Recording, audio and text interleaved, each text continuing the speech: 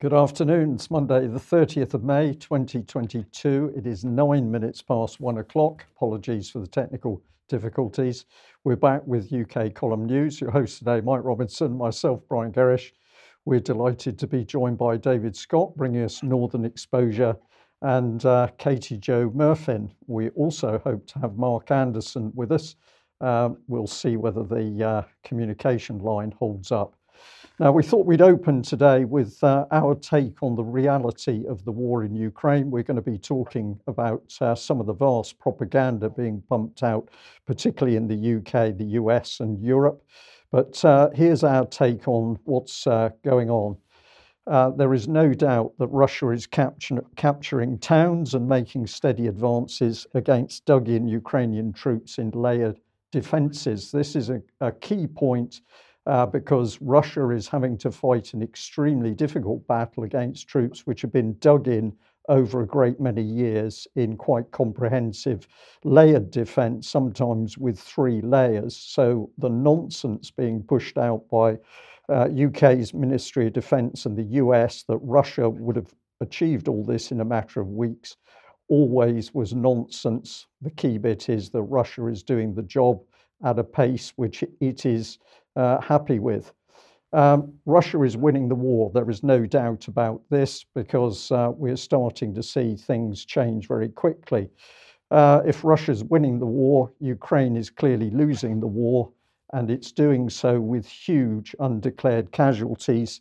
And we'll comment on the fact that as far as the Western media is concerned, there are no Ukrainian casualties.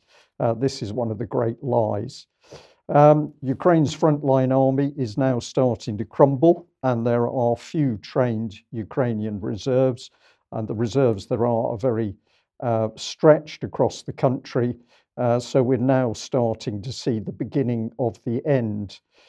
Ukraine's claim of training a new Ukrainian army is fantasy, simply made impossible by the time and the effort and the lack of experience which those new troops can possibly have or gain. The anti-tank missiles, the anti-aircraft missiles, the howitzers, the long-range missile systems, and the aircraft that have been provided are being or will be provided to Ukraine will not change the tide of the war. This is too little, too late, and those weapon systems will be destroyed alongside the others. US and Western money has disappeared into Ukraine's bottomless pit of war losses, corruption, and incompetence. Ukrainian frontline troops are surrendering and/or withdrawing, and many of them are making vociferous complaints of betrayal by Zelensky himself and the Defense Ministry and senior people in the military command structure. Ukrainian support for Zelensky and his government is waning. Social media has even shown calls for Zelensky to be tried for treason. So there's no mistaking that there's something beginning to change. And of course, we're seeing that US and EU support in particular is fractured and fading. So if we pop in the BBC, the US and the Western media machine are continuing to deceive both the Ukrainian and the Western public by claiming against all the facts and evidence that Ukraine is winning and will ultimately win. Now, we're just going to show you a short clip of one of the YouTube analysts looking at the Ukrainian war. There are many channels. I've just chosen this particular clip so that you can actually see the sorts of defenses that the Russians are up against. Forgot about it as I went through. So it's actually this entrenchment. This is the exact entrenchment that you'll be seeing. So let me show you. Whoop. So this is Trypillia after the capture by the Russian forces, and the reporters of course went in and they showed this is how the trench looked like. Don't see this. Okay, then you can see this is the exact one. You can see this neo-Nazi looking sign entrenchment, and then there's this bunker. You can see a reinforced door to this bunker. Concrete, built with concrete, but the soldier is dead, so let's not see it. And can see these are all very well made entrenchment, trench line, and you can see this. You see this squarish tree line.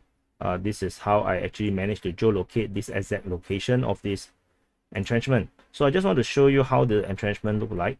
So you can see this is actually what you saw just now, the square shape. So if we summarize there, apart from the fact the Ukrainian army has always occupied urban areas because it feels that it's got more capacity in an urban fight against the Russians, outside the urban areas, there is these layered defences which have been there since, many of them well before 2014. So this is not an easy battle for the Russians. And I repeat again that claims by the West that they should have been able to do this in a matter of weeks is sheer nonsense. Now, I'm encouraging people to do their own research on the internet. This is another channel which does particularly good research with maps and analysis on screen. This is Military Summary Battlefield Analysis, or you could go to the Military Lab Battlefield Analysis, and also it's wise to have a look at a mixture of the ones we might consider to be leaning to pro-Russian versus the ones that will be leaning to the Ukrainians. However, even if you do look at the Ukrainian sites, the reality is now hitting home that the Russians are clearly winning. Defense intelligence may have a different narrative to push out, because they're saying Russia has likely suffered devastating losses amongst its mid and junior ranking officers in the conflict. Brigade and battalion commanders likely deploy forwards into harm's way because they're held at an uncompromising level of responsibility for their unit's performance. Similarly, junior officers have had to lead the lowest level tactical actions as the Army lacks the cadre of highly trained and empowered non-commissioned officers who fulfill that role in Western forces. Are they just being disingenuous? Is this just sheer propaganda, or is this a reasonable intelligence update? I'm going to say it's it's a mixture, Mike, because some of these criticisms could be levelled at certainly at the Soviets. Whether it's fair for the Russian Federation, I don't think so. But largely, this is diversionary argument, because if we look at the battle that's being fought, Western armies have never fought this sort of battle. The Americans haven't, the British haven't, none of the European armies have fought in these circumstances against these numbers. And so my take on defense intelligence is this is propaganda. But David, let's say welcome to the program and put Ben Wallace on the screen, because he is certainly insisting, as is defense intelligence, that the Russian army is exhausted and broken, but he is saying that the Russian Navy is more of a threat. Yeah, I thought this was a remarkable quote from Ben Wallace here. The Russian army is exhausted and broken, but is nonetheless making headway in an offensive war against entrenched positions. That doesn't seem credible to me. It's certainly an overstatement. But then, why would he then go to the Russian Navy? The Russian Navy's always been a bit of a Cinderella service. It's always lacked the infrastructure and support to really be a blue water navy. Despite its size, the Russians have never really made good sailors, and this was never viewed as much of a threat, particularly when you compare it to the Western navies, principally the American, but also British, French, and other NATO countries. There's a huge disparity in naval power, at least on paper. Why would Mr. Wallace talk about the Russian Navy being more of a threat than the Army? Well, I think, David, you've got the answer coming up for us in just a couple of minutes when we have a look at what new weapon systems the Russians are now clearly deploying. And we're going to have a little look at what's happened to the US carrier deployments. So we will get to that. But let's have a little look at what the illustrious Boris Johnson has been saying. This is a little interview that he did with Bloomberg a couple of days ago, but it's fascinating. Boris Johnson in Great Britain urges further military support for Ukraine as it continues to battle Russian forces. Bloomberg's Katie Donaldson sat down with the Prime Minister to discuss the mounting pressures of war. I think it's very, very important that we do not get lulled because of the incredible heroism of the Ukrainians in pushing the Russians back from the gates of Kiev, because of their amazing valor of President Zelensky. We should not believe that this problem has gone away. On the contrary, I'm afraid that Putin, at great cost to himself and to Russian military, is continuing to chew through ground in Donbass. He's continuing to make gradual, slow, but I'm afraid palpable progress. And therefore, it is absolutely vital that we continue to support the Ukrainians militarily. And indeed, I think that what they need now is the type of rocketry, a multiple launch rocket system, MLRS, that will enable them to defend themselves against this very brutal Russian artillery. And that's where the world needs to go now. Okay, final question, and this is about President Zelensky. You've stood shoulder to shoulder with him, but there's certain calls around Europe, perhaps from France, from Germany, to maybe settle with Putin, try and. But I would say to any such proponent of a deal with Putin, how can you deal? How can you deal with a crocodile when it's in the middle of eating your left leg? What's the negotiation? And that is what Putin is doing. And he will try to freeze the conflict. He will try and call for a ceasefire while he remains in possession of substantial parts of Ukraine. And you say that to Emmanuel Macron? And I make that point to all my friends and colleagues in the G7 and at NATO. And by the way, everybody gets that. Once you go through the logic, you can see that it's very, very difficult to get a negotiated solution. We desperately need it to end. The world needs it to end. But the one way that it can end is for Putin to accept that, let us say that the denazification of Ukraine has taken place. So, David, I don't know what you felt about that, but what an amazing interview. So Russia is weakened and broken, and the Russian armed forces are falling apart, but they're making palpable progress. Putin is a crocodile. You can't actually talk to him or negotiate because he's a crocodile. But we must get the weapons in, and yes, we need peace. Duplicity by Boris Johnson there, I would have thought. And utter incoherence. And this is an example. I mean, we haven't heard much directly from Putin. We always used to comment on in the times before the war of the contrast between the Western leaders' incoherence and Putin's accurate analysis of the situation and surprisingly open, candid statements when he's talked to the press, which he did infrequently but at great length and in detail. Here we see Boris Johnson, I think, struggling for a narrative and flipping between a whole lot of contrasting and conflicting ideas and not settling on anything coherent. So either he's concealing the truth, which he knows, or he is completely at sea. Yes, well, let's have a look at what the Ukrainians are saying at the moment with respect to weapons. And this is this article here from the New Voice of Ukraine website is saying that Ukraine, well, the headline is Ukraine takes delivery of modernized US Paladin mobile howitzers. And this is quoting Alexei Reznikov, who is the Ukrainian defense minister. And he's saying this is very high quality equipment and supplying it became real as a result of cooperation between several countries. Well, that's all very well, but the question is, can they use it? He also went on to talk about the Coast Guard in Ukraine using Harpoon anti-ship missiles. He said, I'm sure the use of Harpoons and our Neptunes will help us liberate the Black Sea, making it safe again, and so on. So they certainly have a view on this, and they're very keen to see the weapons keep rolling in. Liz Truss was in the Czech Republic over the weekend, and she had something to say on Russia, on Ukraine, and also on other countries as well. So let's have a listen to this.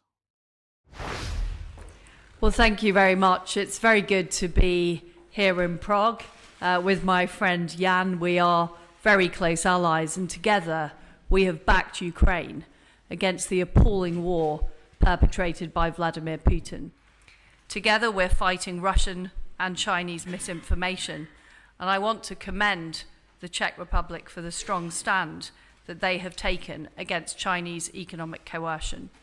We must ensure that Taiwan is also able to defend itself. We both agree that NATO needs to step up. We need to do more to protect the edges of Europe, including Moldova and the Balkans, which I visited earlier this week. We also need to strengthen the eastern flank, and we need to make sure that Finland and Sweden are able to join NATO as soon as possible. We need to do more on cyber warfare to protect ourselves against the hybrid threat. And we have to be ready for the long haul in supporting Ukraine, because we are committed to protecting freedom and democracy. Now is not the time to be complacent. There should be no talk of ceasefires or appeasing Putin. We need to make sure that Ukraine wins and that Russia withdraws, and that we never see this type of Russian aggression again. Thank you. So she's repeating this appeasement narrative that we talked about on Friday, but she's mentioned Taiwan in particular there. But we're now conflating, David, China and Russia in the same breath. This is another step forward. I just wanted very briefly to talk about the fact that we have been, or the US at least, and I'm sure the UK as well, been pumping weapons into Taiwan for quite some time here. So this is US approves $1.8 billion weapons sale to Taiwan. This is from October 2020. That's on top actually of quite a lot more. I think it's something like $14 billion or so at the moment of weapons sales into Taiwan. China slams US, UK over providing Taiwan with weapons is another headline. Here we go. Taiwan faces delays in US arms deliveries due to Ukraine war is the up-to-date headline on this. So although we're pumping weapons in there, maybe they're a bit delayed, but that's a bit unfortunate because Defense News some time ago was talking about the backlog of US defense transfers because of COVID. So there is certainly some problem with this, but nonetheless, US pushing Taiwan toward another weapon to other weapons in secret letters. So this is Politico saying that basically letters that they've seen are trying to encourage Taiwan to take weapons other than the ones they thought they were getting. And I suspect that's because of these supply issues, or that the US doesn't want to supply them because they're diverting them to the Ukraine in the meantime. But David, the point here is we've been seeing this gradual drawing China into the same types of narratives that we've been hearing about Russia for the last lot of years, particularly since the Integrity Initiative days. So now we're getting Chinese disinformation as well. Now we've got China running economic wars. Of course, we've had China running cyber wars against us for quite some time. But we've got to start pumping the weapons into the conflict zone, which is going to be Taiwan in the not too distant future. So we're setting this up very nicely for a very similar situation to Ukraine. Yes, and it was a remarkable speech there by Liz Truss. Chinese economic coercion, I must have missed that one, because the way she was speaking, that was against Europe, really? I thought we were trading quite happily with China on a vast scale. And we've also seen this week the Times of India reporting what they claim to be a recorded, a transcript of a recording of the Chinese Politburo planning war on Taiwan. So there's certainly a lot of a drumbeat of potential conflict surrounding China. Japan's rearming, or at least considering rearming now as well. So there's a great deal of movement in the Far East and in the narrative concerning China. Yeah, and we shouldn't forget that Japan and Japan and South Korea very much being encouraged to look towards NATO membership in the not too distant future as well. But coming back to Ukraine then and continue with the weapons situation and Russia, we've got Euronews here. Their headline is Russia tests hypersonic Zircon missile in latest display of military capability. I have to say, looking at the video of this, David, it was impressive. It was indeed, and this I'm suggesting is the reason why all of a sudden Ben Wallace is talking about the threat posed by the Russian Navy, because Euronews continues here, describes the test, and the Defence Ministry said the Admiral Gorskov frigate of the Northern Fleet in the White Sea launched the Zircon cruise missile in the Barents Sea, successfully hitting a practice target in the White Sea 1,000 kilometres away. The launch was the latest in a series of tests of Zircon, which is set to enter service later this year. Earlier tests led experts to believe, presumably Western experts, to believe that the range of the rocket was between 250 and 500 kilometres, but the latest test doubled that.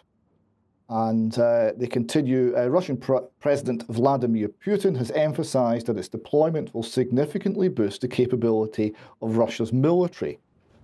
Zircon, which can purportedly fly at Mach 9 times the speed of sound, is intended to arm Russian cruisers, frigates and submarines, and could be used against both enemy ships and ground targets. Russian officials have boasted about Zircon's capability, saying that it is impossible to intercept with existing anti-missile systems due to the plasma shield it creates while flying, making it practically invisible to active radar systems. Putin, who has sternly warned Western allies against interfering in Ukraine, has said that Russian warships armed with Zircon would allow Russia to strike, quote, decision-making centres within minutes if deployed in neutral waters. So that is presumably of great concern if your name is Ben Wallace. Yes, and is it of equal concern if you are the Harry S. Truman, for example? Well, yes, because traditionally, when events and trouble happened anywhere in the world, the first thing that the Americans would say are, where are the carriers? Because the ultimate expression of military power was the Carrier Strike Group. Now, we have a war surrounding the Black Sea, and it's very interesting to see where the carriers are, because they're nowhere near the Black Sea. So here we have the closest one is the Harry S. Truman, and it's in the Bay of Naples. When I checked this morning, it was underway, using its engine, and was just off Naples. And I've watched this for some time, and it's been going back and forward between Italy, Sicily, and Tunisia, and not going anywhere east of Malta. The rest of the carriers, many of them, 3 of them are in Norfolk, Virginia. There's one off of San Diego. There's 2 in Seattle. There's one up near Canada. There's one in Australia at Brisbane, and there's one in Pearl Harbor, and there's one in Tokyo Bay. There's no carrier group in the Gulf. There's no carrier group in the Indian Ocean. There's no carrier group in the Eastern Mediterranean, and there's certainly no carrier group in the Black Sea. Okay. I was just going to say, I think your analysis is correct. They're keeping the carriers in what they regard as safe water. And we think back to the earlier comment by Liz Truss, not the one we've had on today, but in previous days, where she suggested that the Royal Navy or European navies might like to go into the Black Sea to mix it with the Russians. It shows how completely out of touch she is. Yes, but in that clip we've just seen, David, she was very much suggesting that we've got to do everything that we can to make sure that Finland joins NATO as quickly as possible, Sweden, of course, as well. So where does that take us? Well, we've got a little bit of coverage on Finland now. Here we have the Finnish Foreign Ministry talking about, this is when they were announcing their intention to join NATO. The announcement was, by joining NATO, Finland will strengthen its own security and that of all of Europe. We're making this historic decision for future generations, they say. So they see this as a reaction from Finland to the increased risk of Russian aggression, and they see NATO as a guarantor of security.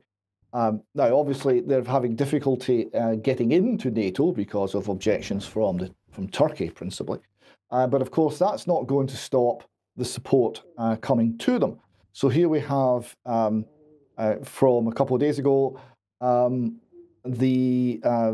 this is a Navy recognition. It's a United States Navy related website. US and French navies send warships to Finland amid Ukraine crisis. So information published by the Finnish Navy on the 27th of May said there's 2 more US and 1 French warship due to arrive in Helsinki. And this is in addition to a German ship that's already there. US ships are the missile destroyer USS Gravely and the assault troop carrier USS Gunston Hall. So they are due to be in Helsinki, well, now, actually.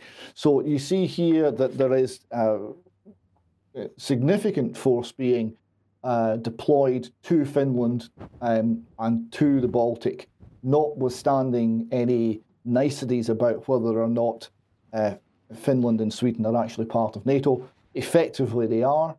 That decision's been made some time ago. We'll come to that shortly. And the commitment for the collective defence of Finland is certainly there. So we see this here again. We go to Ben Wallace. Speaking almost a month ago now, Ben Wallace said it was inconceivable that the UK would not support Finland or Sweden if either were attacked. So this was at a press conference in Finland. And he said, without any big formal agreement, we, our European countries who share the same values, who have deep, long histories. A significant number of the British population seem to be descended from Vikings anyhow. And isn't it interesting how we're now talking about ethnic and blood-related links? And this is where we're seeing countries, the dividing lines being drawn on deep and ancient ethnic lines. He continues, we have that cultural link. That's not actually what he said, but that's how he described it. I cannot conceive of a time where we would not come to support Finland or Sweden, no matter where they were with the NATO debate and where they are with agreements. So it matters not whether there's actually a formal agreement to for NATO to accept Finland and Sweden in. They have, for all practical purposes, already done so. Okay, and you've been looking at the Joint Expeditionary Force alongside that, David.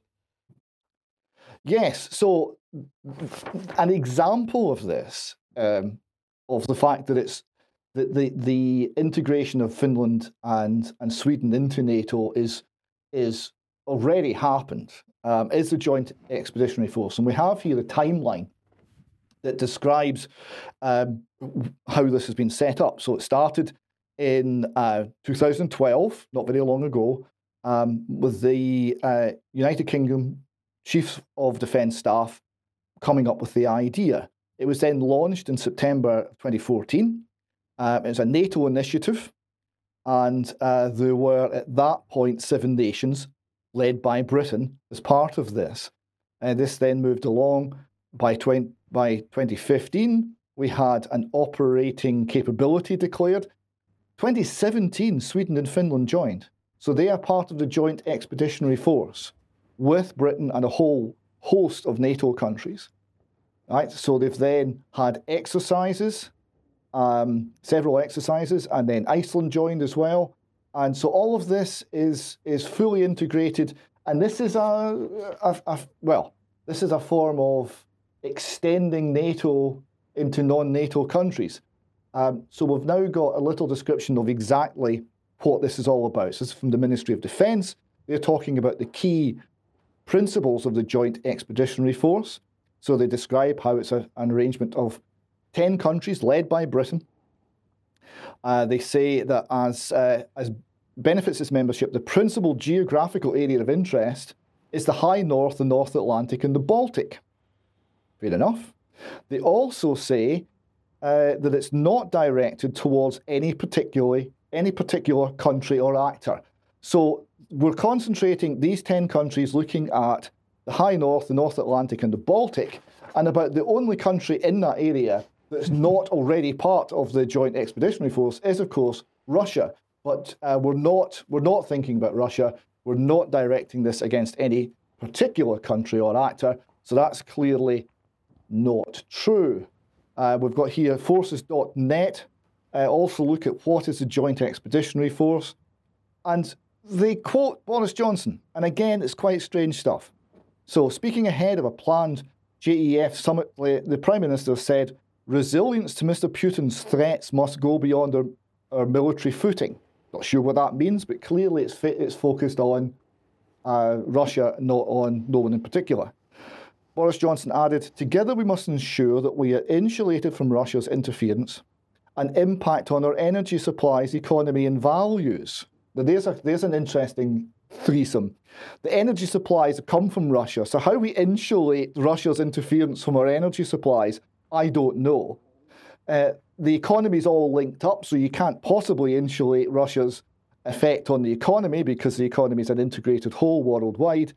And values. So we're fighting a battle of values with Russia because Russia's not accepting the values of postmodernism. That's quite interesting. He continued, the JEF can act outside of the NATO framework. Oh, sorry, explain Mr. Monaghan, a gentleman from a well-connected think tank who's been pushing these ideas quite heavily. So nations outside of NATO, such as Sweden, presumably are able to call on other JEF members to fulfill security commitments separate to the formal obligations in other alliances. So what that is clearly showing is that the JEF is an extension of NATO in everything but the formal signature on a piece of paper. It includes Finland, it includes Sweden. We are committed to the collective defence. It's all a done deal, and formal agreement and formal inclusion into NATO is purely a paper exercise to confirm something which is already a fact on the ground and a fact in terms of the response that would arise should Russia take any aggressive action against either Sweden or Finland. And David, I just add to that, and of course we see no dialogue in Westminster. Our MPs are not engaged with any of the decisions that have brought about this expeditionary force. So people behind the scenes with, it appears, no minutes or notes are committing us to military agreements overseas, no debate in Parliament. Let's move back onto the subject of the media and the effectively the propaganda war for the West. I selected this little bit of an interview by Sky so that we can have a little bit of discussion about the types of people who are now in front of the camera talking about the war in Ukraine. Let's have a look at this. Elizabeth, when we look at the bigger picture, it seems like Russia has been making progress, however gradual that may be. How would you say the pace of the war is changing?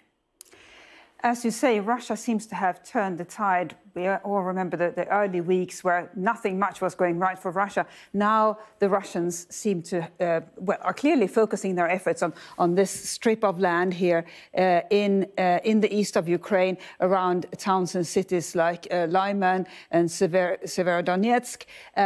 But we should also remember that, as you mentioned, President Zelensky has been visiting Kharkiv, which was previously a very fought-over city. That is now safe enough for him to visit, as of course are the western parts of the country where the Russians have retreated. So now the fighting is very much here in this strip of land. The Russians say they have taken this town of Lyman, which seems very unimportant until you consider that it's a railroad hub and it also sits by a major road, and of course is also very close to the city of Severodonetsk, which is the last major population center held by the Ukrainians in this strip of land here. Well, I'm going to say I was absolutely fascinated by that. There was more to the particular briefing, but I looked at the style of it, the extremely smart clothes the lady's wearing. I thought maybe red and black was slightly inappropriate as what we might call Azov colours. Very high heels, so this was very slick, but a rather confusing brief because, as we've heard in UK column news today, according to the West, the Russians incompetent, morale is low, they've been making disastrous decisions, but now she's forced to admit that they're making progress. But is that a competent analysis of the battlefield? And who is the lady in any case? Well, this is the lady, Elizabeth Braw. Is she independent? Well, we would say, or unbiased. We would say maybe not, because she's involved with the American Enterprise Institute, which is absolutely for US policy. We can get some details of here. Senior fellow at AEI, and she focuses on defence against emerging national security challenges, such as hybrid and grey zone threats.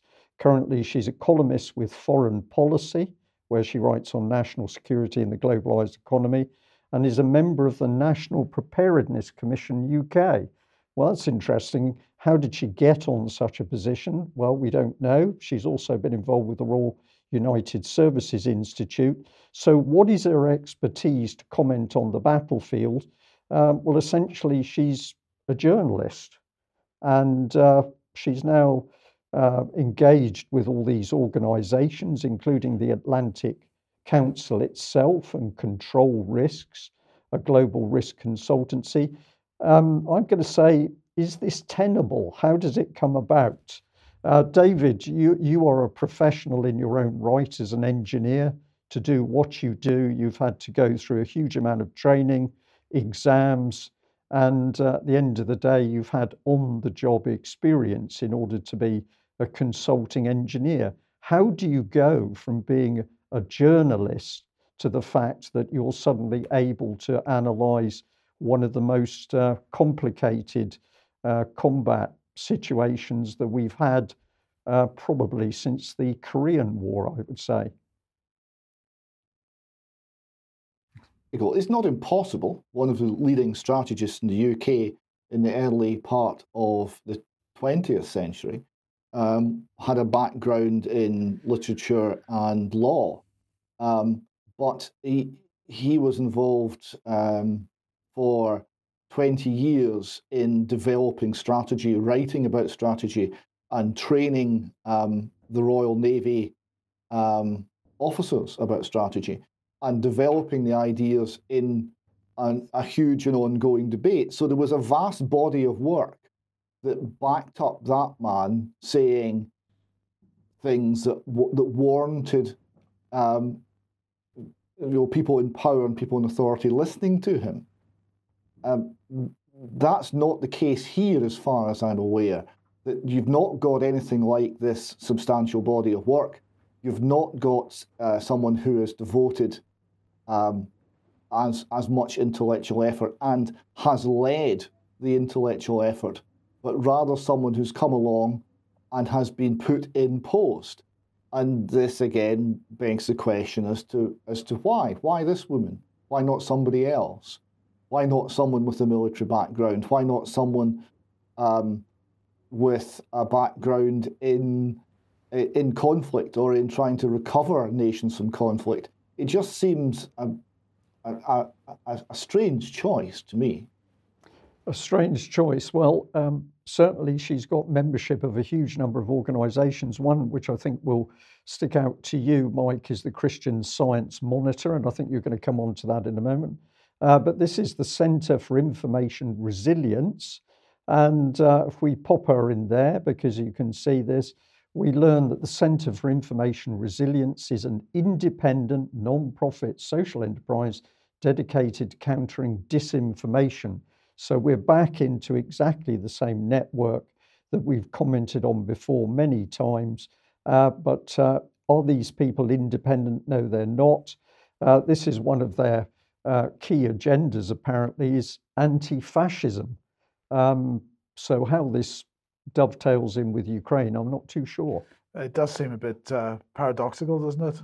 Yes. Well, let's move on to the Christian Science Monitor, because they carried this article, Why American Veterans Are Dropping Everything to Train Ukrainians.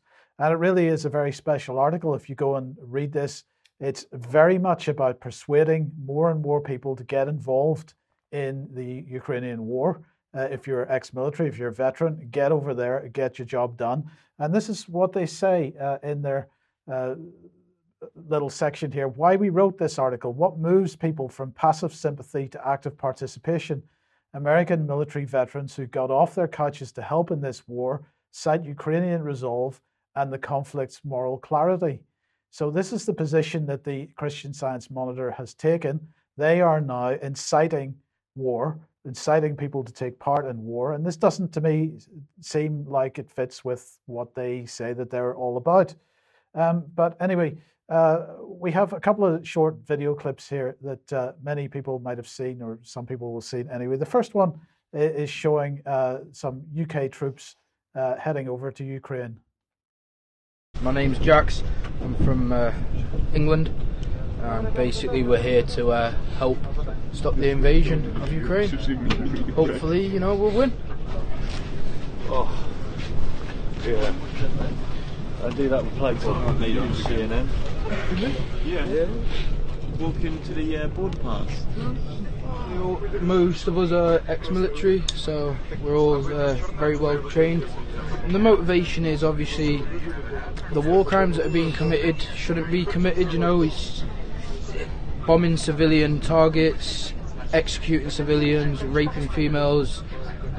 It shouldn't happen, and it needs to be stopped.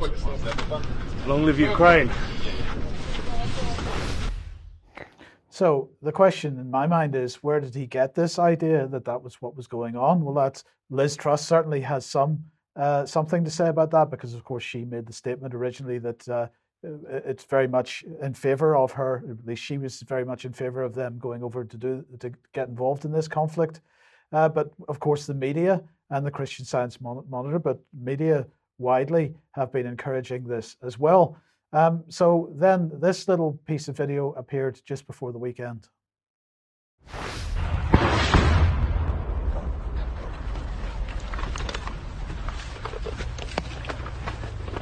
Brian, you lead. Go.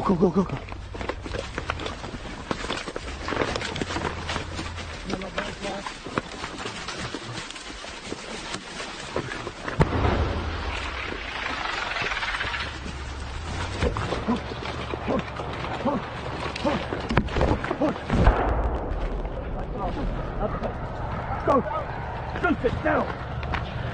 Get up the back bar. Go.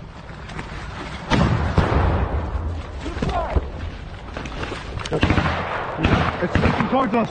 Huh? It's facing towards us.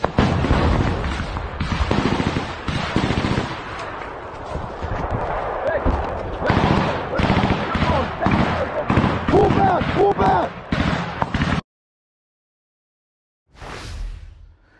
So it turned out that one of the participants in that little video clip was, well, you could clearly hear they were all speaking English, but one was a guy called Ben Grant.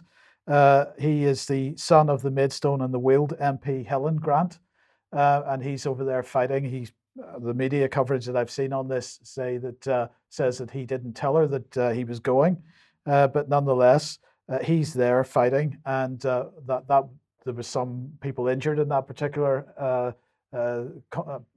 exercise, and he was helping to save someone's life, which is a very brave act, of course. But the point is, why is he there in the first place? Also, you know, he is the son of an MP. You might think that he would be better informed about what's going on, but perhaps not. So let's put him on screen here. Maidstone and Weald MP Helen Grant's son, Ben Grant, filmed destroying Russian armoured vehicle. Well, I'm not certain that they actually achieved that goal, but nonetheless, I don't know what your thoughts are, Brian, on this. Well, a group of extremely naive young men who clearly believe the propaganda, of course, pouring out of TVs and radios in UK by the BBC. They listen to it, they believe it. I have withheld some clips which we could have shown on the news today because the reality of the fighting is utterly brutal. and those young men have no idea of the combat that they're going into, because I repeat this, that even if you're ex-British military, you're ex-British Army, you will have had no experience of this type of warfare. And just naive, I can't think of any other way of describing it. And Liz Truss has encouraged these young men to go and give up their lives.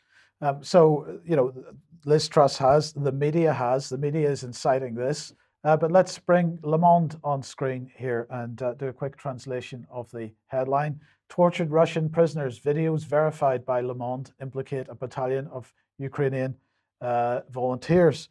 And the key point here is that the torture narrative, this was the video clip that was seen of the Ukrainians, the Azov brigades, shooting some Russians in the legs as they were being taken off a bus. These were Russian prisoners of war, and there were other Russians already having been shot in the legs, and worse happened to them lying on the ground with plastic bags over their head and this sort of thing. At the time, this was called Russian disinformation, including by Le Monde. And the person who blew the whistle on that event was a guy called Adrien Bouquet. So if we just put that back on screen for a second. So he's a former French soldier who traveled to Ukraine as a medic, and he got involved on the Ukrainian side. He was heavily criticized at the time for his criticism of that video clip. So anyway, Le Monde now having to admit, and it's well done to them, I suppose, in a sense, because they've gone and they've done the verification of it. So they have now had to admit that that video is genuine and that these were the Nazi Azov brigades that were doing this. But Bouquet said, I saw captured Russian soldiers who'd already been really roughed up and who were tied up. We were in a sort of hangar, and the captured Russian soldiers were arriving in little vans in groups of 3 or 4. Each time they made the soldiers get out of the vans, and the Azov fighters would ask, who are the officers? Who are the officers? And the officers would get a bullet in the head. Then he said he was talking about Americans, U.S. journalists who were reporting reports were falsified of the events that he had seen. These Americans were shooting videos and saying these are Russian bombardments and it's landing in a park and it's unacceptable. So he's talking about other issues here. I went to see them and asked, why are you saying that? And they said, oh, don't worry, it makes a good image. Do you know what these bombings really were? In fact, they were Russian. They were a Russian target and a team of Azov fighters I was with, who were inputting settings on a little mortar to fire off bombs, and they were put in the wrong range. So the key point here is, David, that the media lying all the way through this to such a great extent, claiming that things which are clearly true are in fact disinformation. And Liz Truss doing the same, because it's all about Russian and Chinese disinformation. And that's what's mainly driving Western participation in this conflict. Yes, and you heard it directly from the young men in military uniform on the train going to Ukraine. They're going there because they believe that the Russians are committing war crimes and they need to be stopped. Had they a more accurate view of what's actually happening there, would they have gone at all? I think not. I think that's absolutely right. So let's just look at how the BBC does things. This is a capture of the main BBC page. Live, arming Ukraine is dangerous, Putin warns Western leaders. And then we're into a scrolling report of events in the Ukraine. This is the journalist who's editing it, Jeremy Kagahan. And if we have a look at the report itself, I've just chosen this out of it. Russia scraps age limit for new troops. This gives you the impression that the Russians are having trouble providing the number of troops, but of course they're only using somewhere between 10 and 15% of their overall troops.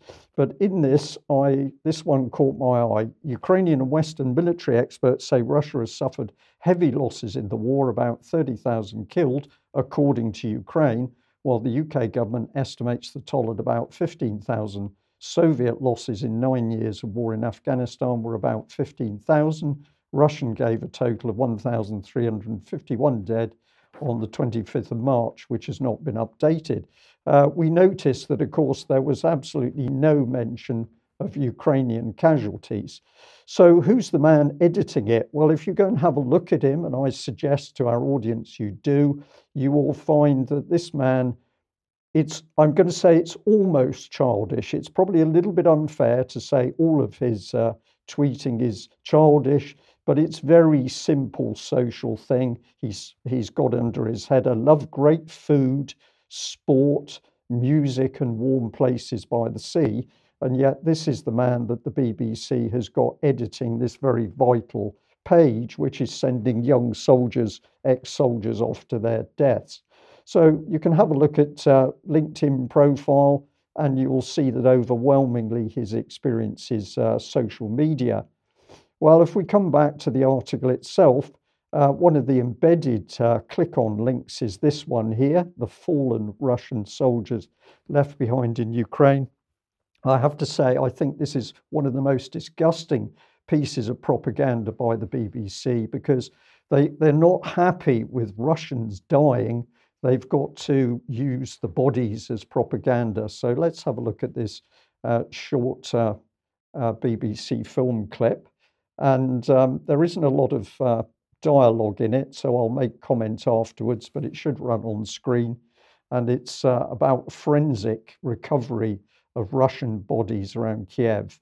So we're watching people digging in the ground, and then we've got a group of 4 men in their protective suits and gloves, and they're giving a commentary to a BBC reporter that the Russians treat their people as rubbish, as cannon fodder.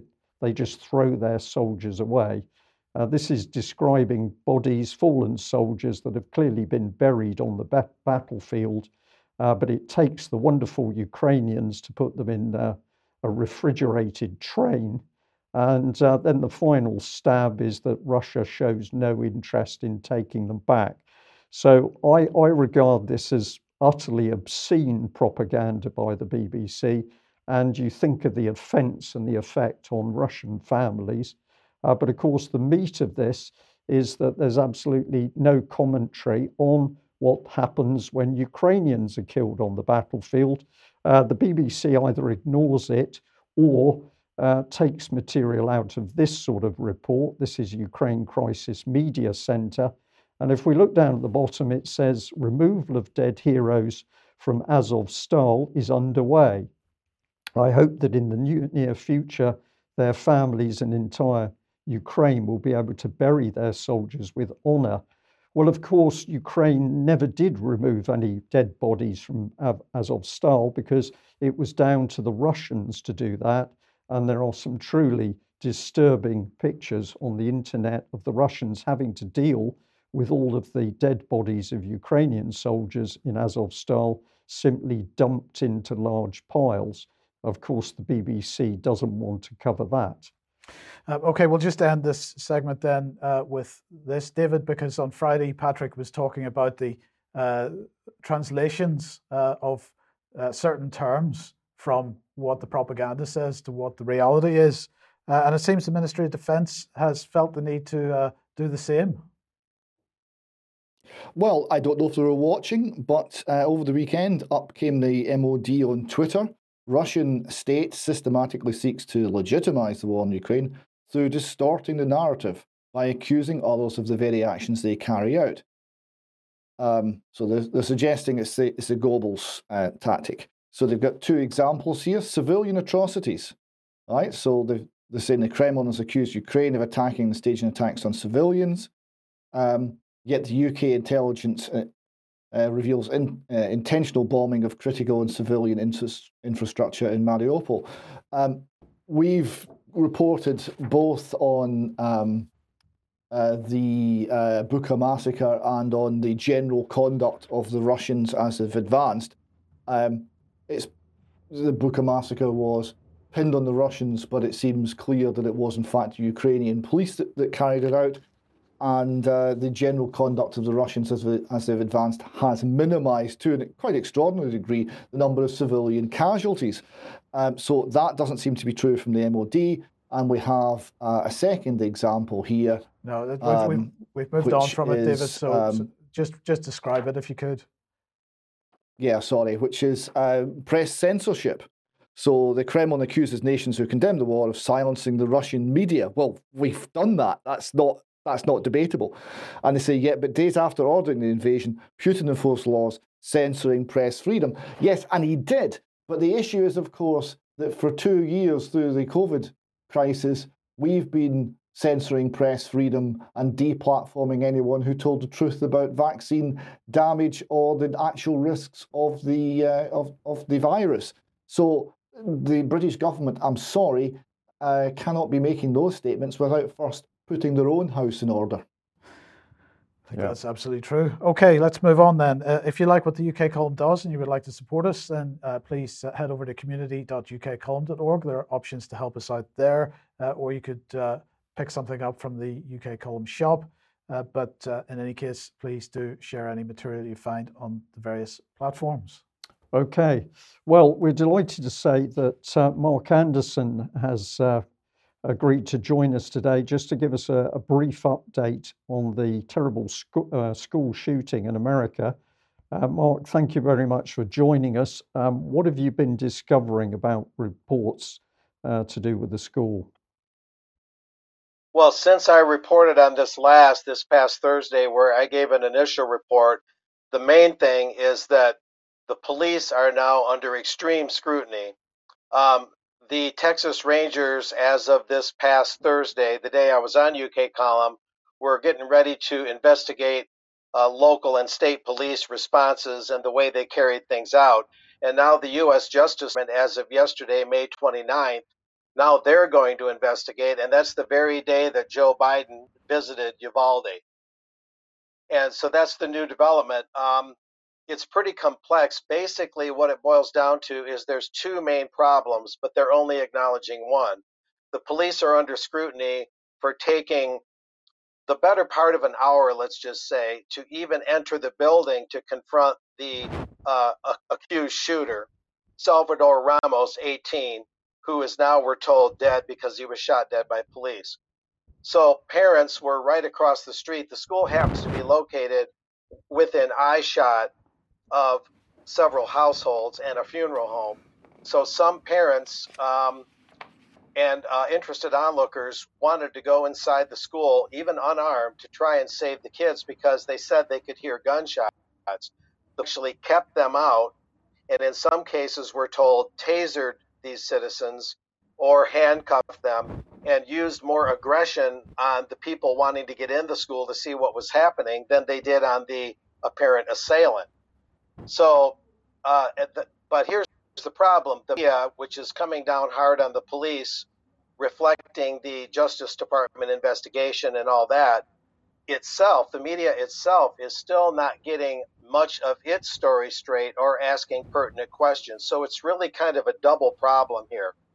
I am going to make an effort to stop by Uvalde in the next couple of days. I'm not sure I can pull it off due to some personal matters, but a lot more questions need to be asked is the bottom line of this. Another thing that's really odd that's still hanging there like low-hanging fruit is the Border Patrol's involvement in this. Initially, we were told that a single Border Patrol agent off duty who worked for a Border Patrol tactical unit that no one had ever heard of by name happened to go in and take out the accused shooter. Now we're told that an organized Border Patrol team went in and had to get someone to unlock the door to the classroom that the assailant had locked himself into using a key. Why they wouldn't just use their firearms to shoot the door open, I don't know. But the question is why the formal or semi-formal involvement of the Border Patrol when myriad other police agencies were there, and everybody knows Border Patrol does not get involved if there's not border or immigration or illegal immigration issues that are at hand. So the more that the media reports this, the more difficult it is to understand. Another example is that we're told that Salvador Ramos, the accused shooter, turned 18 on May 16th, just 8 days before the May 24th shooting.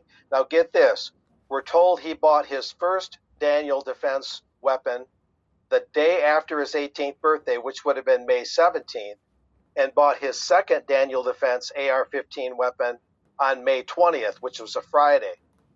Then we're led to believe that he could proficiently use these weapons less than a week before the school shooting, that somehow in that small amount of time, he learned how to use those weapons so well that he entered the building unmolested and kept police away from him for, let's just say, an hour.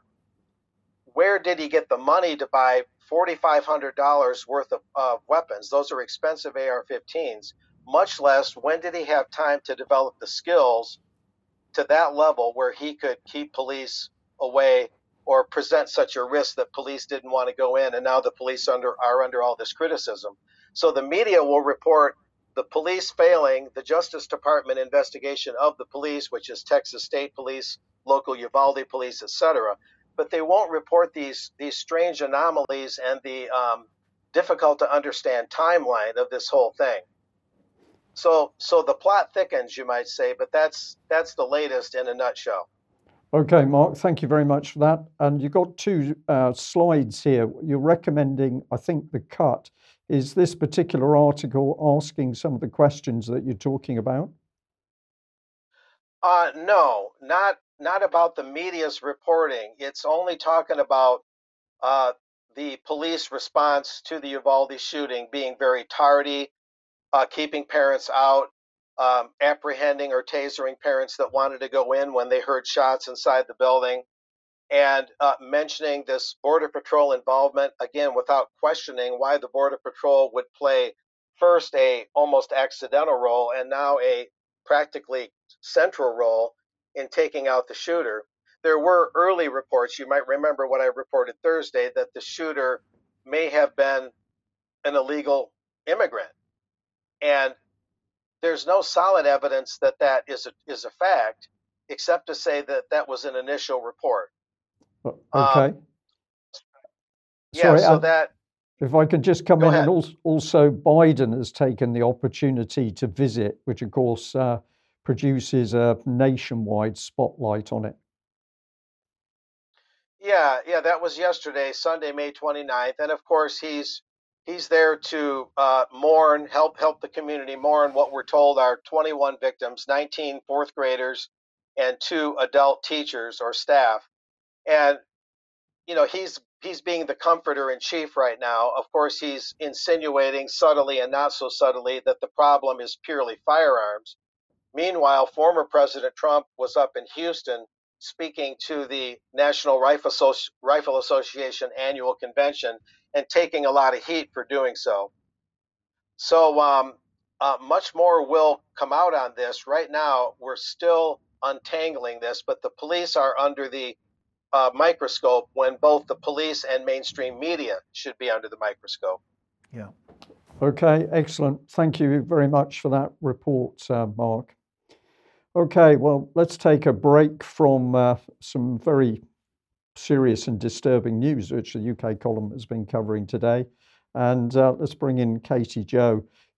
Katie Jo, take us into your realm, because we've got lots of really positive and good things happening around the country. We do. Thank you. I had the absolute pleasure last night of chatting with Richard and Fred, the awesome brothers that make up the band Right Said Fred, best known for their iconic hits I'm Too Sexy and Deeply Dippy. Since forming in 1989, Right Said Fred have gained a fantastic list of achievements. #1 hits in over 70 countries, including 3 UK #1s and 2 US #1s. They are multi-platinum award-winning artists whose global sales have reached 30 million. Their music has been featured in over 100 commercials and over 50 TV shows and films, and the brothers have performed with Bob Dylan, Mick Jagger and David Bowie. Their list of awards is pretty impressive too, and includes 2 Ivor Novellas for I'm Too Sexy and Deeply Dippy. But they are willing to sacrifice all the fame and fortune in the world and have put their careers and livelihoods in jeopardy by speaking out and sharing their opinions. We all know the story. If you don't share the mainstream news, and if you dare to question the nonsense, you are ostracized. This is exactly what is happening to them right now. Only last week, they were booked for a US commercial, only to be dropped because of their controversial views. They said most of the time, once people find out who they are dealing with, they lose the job. But in my eyes, they are absolute stars and huge inspiration, and they put the majority of other artists to shame, really. During our chat, we agreed on many things, such as the corruption in the music industry, the criminal behaviour and massive amount of misinformation from the press. According to the mainstream media, 2 weeks after they'd released I'm Too Sexy, the press printed that they were multi-millionaires. So, you know, they've been subject to misinformation themselves. We spoke about the huge lack of morality in politics, which is front and centre now, and they aren't even trying to hide it. Both of them are big fans of UK Column News and have been watching the show since it aired and have followed many other alternative journalists.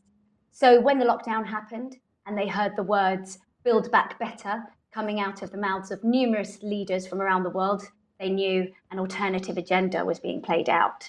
As they drove past billboards on the motorways saying "Stay home, save lives," found no open debate anywhere in sight, and saw Matt Hancock's spectacular piece of acting on Good Morning Britain, their own moral compass wouldn't allow them to stay silent, and they felt compelled to share the truth and stand up for our freedoms. They have attended many protests and don't like the way the world is heading one bit. But amongst all this madness and uncertainty, they have found a silver lining.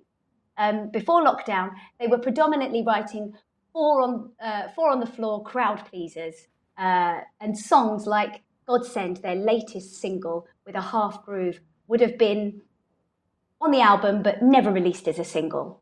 So during lockdown, Drake released a version of I'm Too Sexy, and this made the guys think about the direction of their own music. They couldn't perform live as they haven't been vaccinated, and so they were approaching music and writing from a completely different angle. The thought of how is the audience going to dance to this, and how will this go down in a concert, wasn't there to mould this single. Love is a godsend is a beautiful message. Godsend is a word I use a lot myself. There are many people in my life that are absolute godsends. It's an incredibly emotive word, and a word they said that their mother used to use a lot. They believe that love is one currency we all have, and we need to remember that more than anything else right now. The single Godsend is available on Spotify, iTunes, and Amazon, and I would urge anyone to go and download it. I absolutely love this song, and I haven't stopped playing it since I listened to it. The tin whistle, or the penny whistle, as it's also known, gives the song this beautiful Celtic traditional vibe, and I feel it represents a longing we all have to go back to tradition and back to our roots, because the speed at which we are moving towards this fourth industrial revolution is really quite uncomfortable and unsettling. And as one of my friends said to me at the weekend, we have got to go back to move forward, and I totally agree. I also think the lyrics, "Never thought it had come to this," is a thought we've all had over the last 2 years. Kay Marino created the video, and it's fantastic. It captures the isolated lives many people are now living perfectly, with characters engrossed in their mobile phones, with empty heart spaces, wandering through cities of devastation. As the song progresses, we see these characters taking the road to love by following Fred and Richard. The scene bursts with colour, and as musical notes dance around these heartless characters, we see their empty heart spaces fill with love. You can catch Richard and Fred every Saturday on Second City Radio, 10 till 12, where you will be pleased to know that they have free speech and are not censored. On their show, they love playing an eclectic range of songs from around the world and feel it's time that the West took themselves off their pedestal and realised that they aren't the only ones that make good music. Although saying that, they did say that they played a different number one record from around the world every week, and when they played China's number one, it was so awful they had to turn it off after 10 seconds. They have a book coming out on the 4th of August called Still Too Sexy, Surviving Right Said Fred, and I would recommend following them on Facebook. Their posts are full of humour and guaranteed to put a smile on your face. So let's play a short clip of their latest single, God Sent.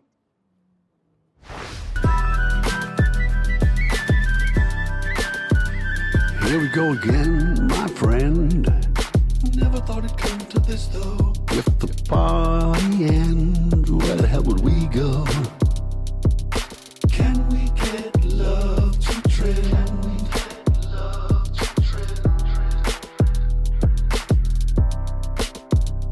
Oh, loving is a godsend.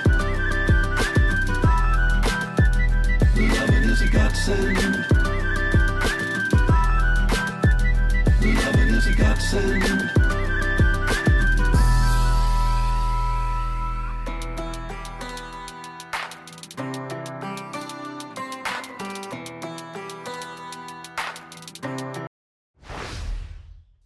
Okay, well, we'll leave people to pick up on that themselves.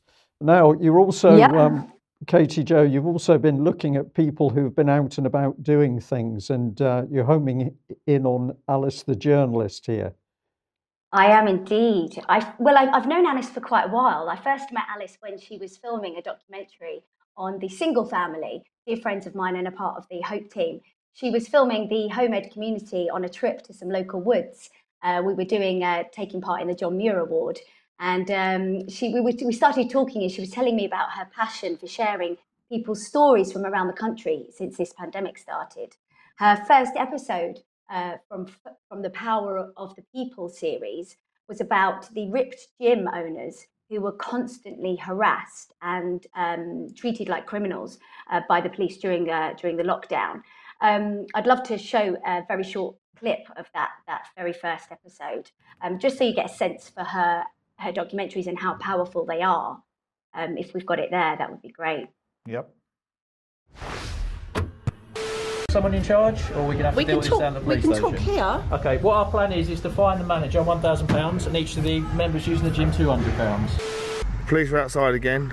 If people are deciding to do outside exercising 2 metres apart responsibly, that's completely lawful. Stop people. A, protected. B, breathing normal fresh air. You've chosen your side. Here we go again. The police, Harlow police are here again. We're not open. We are not going to open. You're going to spray if you don't get down! Damien, don't let them spray you! Damien, don't let them spray you!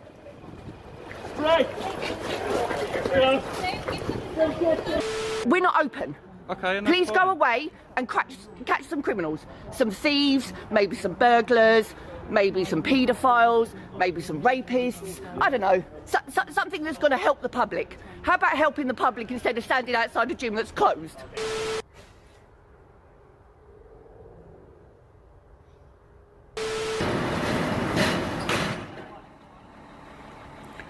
It's been emotional.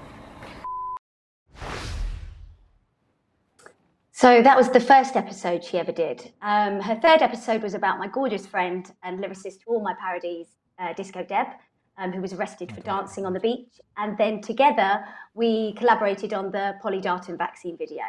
Alice has a gift. She captures moments that many miss. Previous to this pandemic, she hadn't even considered being a filmmaker. It happened completely organically after capturing protests 2 years ago and talking to people who had really important stories to tell but weren't being heard. Alice felt compelled to give them a platform, and so the documentary series Power of the People was born. Her fourth episode, I think, is the best yet. It is a story that most of you will remember, the story of unconditional love between a grandmother, mother and daughter, and the bond between them that no tyrannical government with its nonsensical rules and regulations could break. Tina, an elderly mother, was in a care home, and her daughter, Elena, would visit her every day. This became a window visit during the lockdown, and Elena could very quickly see her mother deteriorating as she was starved of that physical contact and care from her devoted daughter. One day, Elena and her daughter, Leandra, went to visit her mother, Tina, and she looked so awful that they spontaneously, in the moment of desperation, took her. They just wanted her to be home and safe with them, but the care home called the police. They were chased, and when the police caught up with them, they arrested Elena and took Tina back to the care home. This story soon exploded and went worldwide, and luckily for them, a wonderful woman called Sasha Peterson, who formerly worked in the social care, offered to help them for free to remove their loved one, her mother, from the prison disguised as the care home and returned her back home with them. Now they have all teamed up and created an organisation called the People's Care Watchdog to help other families in similar situations and empower families in the care system. This 4th episode of Power of the People is going to premiere for UK Column viewers right here this Friday evening this week. You definitely don't want to miss it. You can follow Alice the Journalist on Instagram, and you can find all her videos on her YouTube channel. So we have a short clip, don't we? No, we actually don't have time for we that. Don't. We don't. Oh, okay. So we'll, as you say, we'll be You premiering that on Friday. Yes. Okay. Okay, and we got more here with Uprise and Shine in Sussex, and you've got a lot of photos of people doing some really good things. We probably can't show all of these, Katie Jo, but give us a taste of people out and about doing things to make a difference, because this is a very important part of fighting what's going on. It is indeed. We had a crazy busy couple of weeks at Hope. We hosted our first festival, which was the Freedom Network's Uprise and Shine conference, which was brilliant. And I'm so pleased I mentioned it on the show about a month ago, because quite a few people came up to me and said, I'm so pleased you mentioned it. I wouldn't have known about it otherwise. And we had amazing speakers, stalls. Mark Devlin played that Saturday evening, and everyone was on the floor. It was wonderful. So that went brilliantly well. And we do have a music festival coming up, which I will speak about nearer the time at the end of July. And that happened. And then this weekend that's just gone, we've had the Alpha team back down. We've had, again, our stage 2 of our very own DIY SOS. It was project managed again by Danny Glass, and Danny Truthpills and Mad Mix were there volunteering and supporting us for the second time. I didn't think they could top what they achieved last time, but they did. And luckily, I have these wonderful pictures from the fantastic photographer, Martin Pope. Martin is a prestigious photographer who gave his time up again to capture the outstanding achievements these guys make. This time we had volunteers from as far as Scotland. It's overwhelming, really, to think that complete strangers that have never met us before would drive 10 hours, sleep in a tent, and work for us for free for the Hope Project.